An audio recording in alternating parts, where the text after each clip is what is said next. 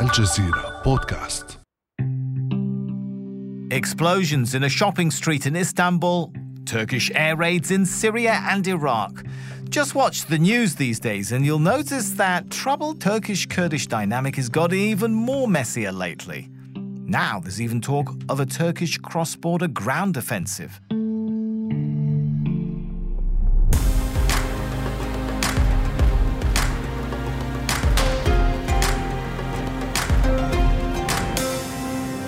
Hello everyone, and welcome to the Essential Middle East podcast. I'm Sami Zaidan.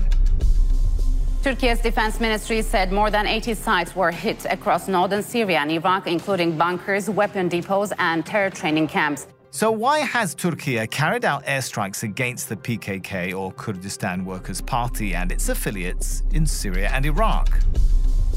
The airstrikes come after the terror attack in Istanbul. The operation was carried out against bases that were used by the YPG terror group. All right, so here's where it can get a little bit messy. Turkey bombed the YPG. That's the Syrian branch of a group called the PKK. Now, Turkey and much of the West considers the PKK to be a terrorist organization.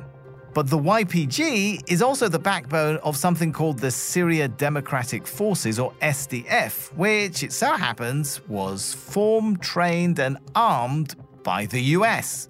Kind of like calling your neighbor a crazy gangster, but arming his kids anyway to protect the neighborhood. Ankara readying for a wider operation to clear the YPG fully from its border regions, and will ground troops be involved? The Pentagon is warning the Turkish attacks on Syrian fighters will endanger US personnel inside Syria to defeat ISIS. Let's try and unfold all of this now with our guest.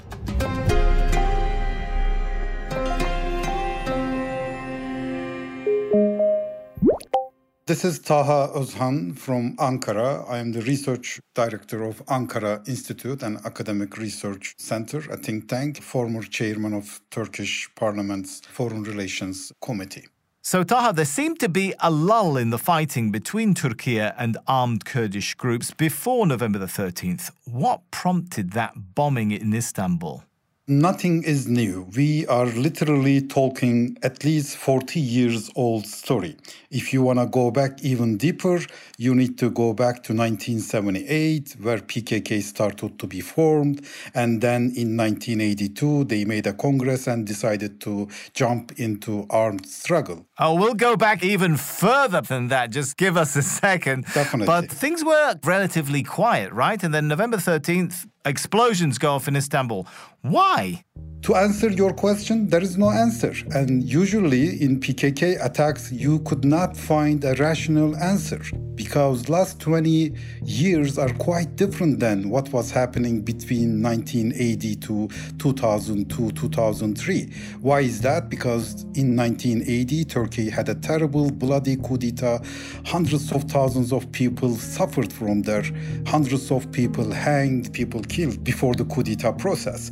But last 20 years, when we're talking about PKK, we are talking about Kurdish Resolution Project, Kurdish Peace Process, Resolution Project again in 2013. So there was a government who are trying to solve the problem politically while giving a fight against this armed terrorist group. So It was different. That's why whenever PKK attacked, especially last 10 years, you could not give any sensible or rational explanation why they are doing it. Question from this way, Taha.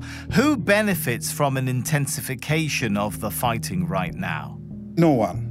PKK gained nothing, Kurds gained nothing, definitely Turkey gained nothing. This is a loss game. This is going back more than 40 years, and it's a unique case globally. There are plenty of armed groups, terrorist organizations, but no one is similar to PKK. All right, since we're talking about going back to the root causes of this trouble, let's go back to the colonial days, the end of colonialism, colonial powers dividing up the Middle East into countries, but they left the Kurds without a state. Instead, they became scattered minorities in Iraq, Turkey, Syria, Iran, and so on. That was the beginning of this issue. There was always Kurdistan, historically, a geographic region, time to time a political entity, self-government, even in time through Iran to Ottoman regions. It was always existed over there. The problem was the new states established after the First World War, they were all fanatically nation states, and they were all kinds of ideological, ethnic-based visions and the projects. Turkey had one, and the Kemalism created such a state, and it didn't work out for decades. Right. And it turned itself into armed struggle right after the coup d'etat in 1980. It was the worst decision. Those things happened in the atmosphere of Cold War. So all of these states have more or less different armed Kurdish groups which are fighting the governments of Turkey, Iraq, Syria, Iran, and so on, right? In Turkey, groups like the PKK launched a very bloody campaign that's targeting civilians, and that's why the EU, the US, and Turkey have considered the PKK a terrorist organization. In 1978, PKK formed as a Marxist-Leninist group, fanatically ideological group, and very young people, by the way, who has no experience at all, very easy to manipulate. And where were they? They were in Syria. So we are back to root cause of the place. Right. They were in Syria. And in 1979, Assad moved them to Lebanon, back Wali. And in 1982, they jumped onto armed struggle. And since then, the conflict continues. And the terrorism is the main tool of this organization. And the first cross-border operation, by the way, happened in 1983. So there is nothing new. That's why I said nothing is new. This is a bit of history repeating itself. Yes, first cross-border operation took place in 1983 in Iraq. And about a year later, in October 1984, Turkey and Baghdad signed a security agreement called Ankara Agreement. And since then, Turkey somehow de facto right to have cross-border operations. And since Gulf War, Turkey has even military posts all over the northern Iraq. So nothing is new happening, only replicating itself in Syria. Also in 1998, Turkey and the Damascus regime signed Adana Agreement. And according to that Adana Agreement, Syrian government would recognize PKK as a terrorist organization, would not allow PKK to establish any posts, camps, or anything else, and also extradite Abdullah Öcalan, the leader of the organization. They did all of them. And they even gave a legitimate right to Turkey. If any of these things repeat itself, Turkey would have a right to chase PKK in Syria. And that's still happening, right? The PKK has either a presence or it has affiliates in Syria and Iraq, like the YPG in Syria. And that's why we're seeing Turkish air raids on places inside Syria and Iraq. Definitely. And this was how that YPG thing is popped up in Syria. In 1998, both Ankara and Damascus agreed on something. And more or less, I should say, Assad complied with the agreement. They didn't let PKK to operate as they did in 1980s and 1990s. And what happened was, during the Arab uprisings, the US actually recreated PKK in Syria. So let's simplify it again and bringing it back to the air raids by Turkey. You've mentioned that this thing has been going on for a while. Past air raids didn't wipe out the PKK or its affiliates in Syria and Iraq. Will these air raids do the job? It's not easy to say that because at the end of the day, right now, YPG is not a unique, distinct group. Rather, they are operating as a proxy actor of US. Basically, we're talking about the Kurds in Syria. Definitely. So the US supported them because the US needed them to fight against ISIS. Will Turkish air raids this time make a difference? It depends on they deal with Russia and the US.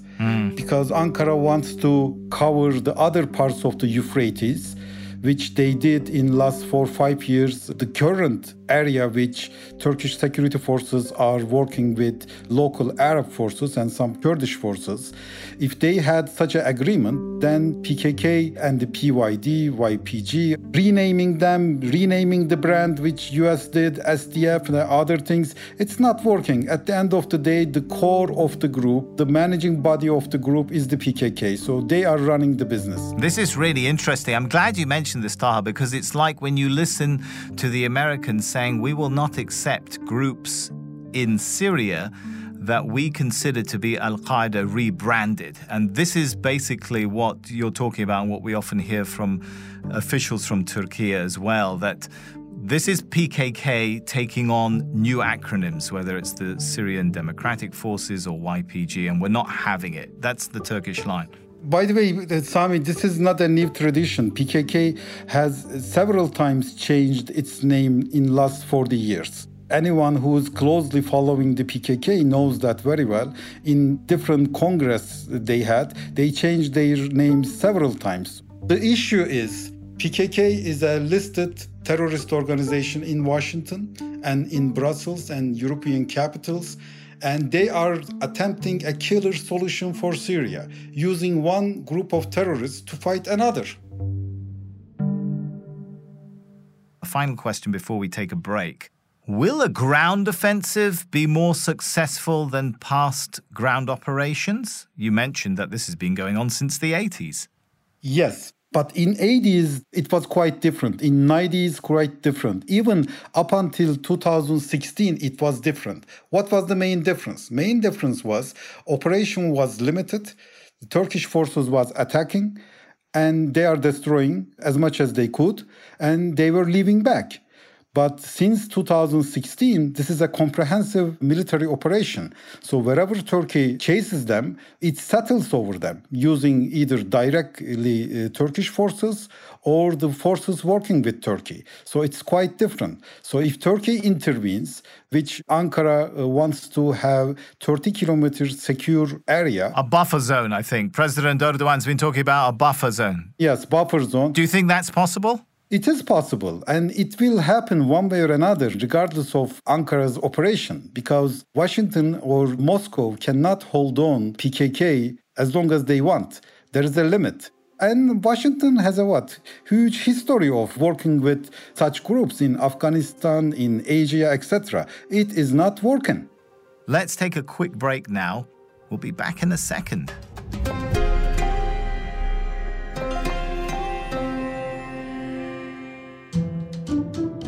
This week on The Take, a look at how sports and protest have collided in Iran.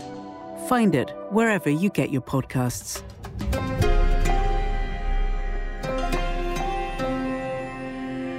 All right, we're back, guys. The US arms, it supports the YPG, which Turkey is targeting with air raids. That's going to put a bit of a dent, isn't it, on Turkey-US relations? Not much, because since May, Turkey using drones, armed drones, and attacking PKK all over the region. That is telling me there is already an understanding between Washington and Ankara. And it will continue, because this is also Washington's problem. They don't know how to solve it, by the way. And the reason they have such a problem is Obama administration surrendered itself entirely to military approach. And this was their solution. PKK use it if this is useful right now for us, but it will create bunch of problems with Turkey in region. It is unacceptable. We already list them as a terrorist organization. Doesn't matter. All they looking is it's a useful tool and we could use it. And they didn't regard any political implications. Yes. All right. I want to ask this though. Might this, you said nothing is new. Might this be new? The possibility of the US being dragged into the conflict. The US military has said there were 2 rocket attacks targeting its patrol bases in Syria. They didn't say who fired those rocket attacks, but does it raise the question or the possibility this time that the US could find itself dragged into some kind of conflict if its personnel are harmed? I am not expecting that thing to escalate that level, but PKK could make provocations. It's the easiest thing. And I'm quite sure if there is any political security governance in White House and State Department, they need to review what they did since 2014 and 15. And this relationship is not sustainable, and they cannot continue as it is. Yeah, it seems like some of the US officials seem to recognize they have an issue here. In 2016, I'm sure you remember the US Defense Secretary admitting that, hey, yes, the US knows the YPG has substantial ties to the PKK, yes, which Washington considers a terrorist organization. That opens up the US position to accusations of supporting terrorist-linked groups, to double standards, and so on, right? Sami, everybody knows the elephant in the room. This is not an issue of US is uninformed. They don't know what it is, SDF is. Everybody knows. The problem is for Biden administration, after long years, because Biden was part of the problem during the Obama administration, are they going to have a geopolitical, sustainable perspective regarding Syria and the Middle East? That's the macro question. If they are not going to have it, military will fail. And the way military failing or answering that question is such a mess. We've got to talk about Turkey's relations with other countries too and get a kind of macro picture of what's happening. Because around the same time Turkey has been launching raids in Iraq and Syria, Iran has been launching attacks on Kurdish groups in Iraq. They may be different Kurdish groups, but still they are armed Kurdish groups. Is this a coincidence, Taha, or is this some kind of alliance between Ankara and Tehran? No, it is not an alliance. On fight against terrorism regarding PKK, the alliance between Tehran and Ankara was not great in any time. So Iran also was, in a sense, part of the problem. Was there any coordination, though? Or is this purely coincidental? Maybe. For me, it looks like coincidental, but if there is any military coordination, which I don't know, but historically, it was not a very fruitful, effective relationship. That's what I'm saying. Between Turkey and Iran? Definitely. Time to time, they were also harboring such activities. But right now, Iran is having its own domestic problems, and it's the extension of those domestic problems, because they don't want to see the Kurdish part of Iran is being very active part of the protest wave within Iran. Did Turkey have to coordinate with Russia before conducting raids in Syria? Logic kind of suggests that it probably did. Yes, they did. Russia is not a new in this game.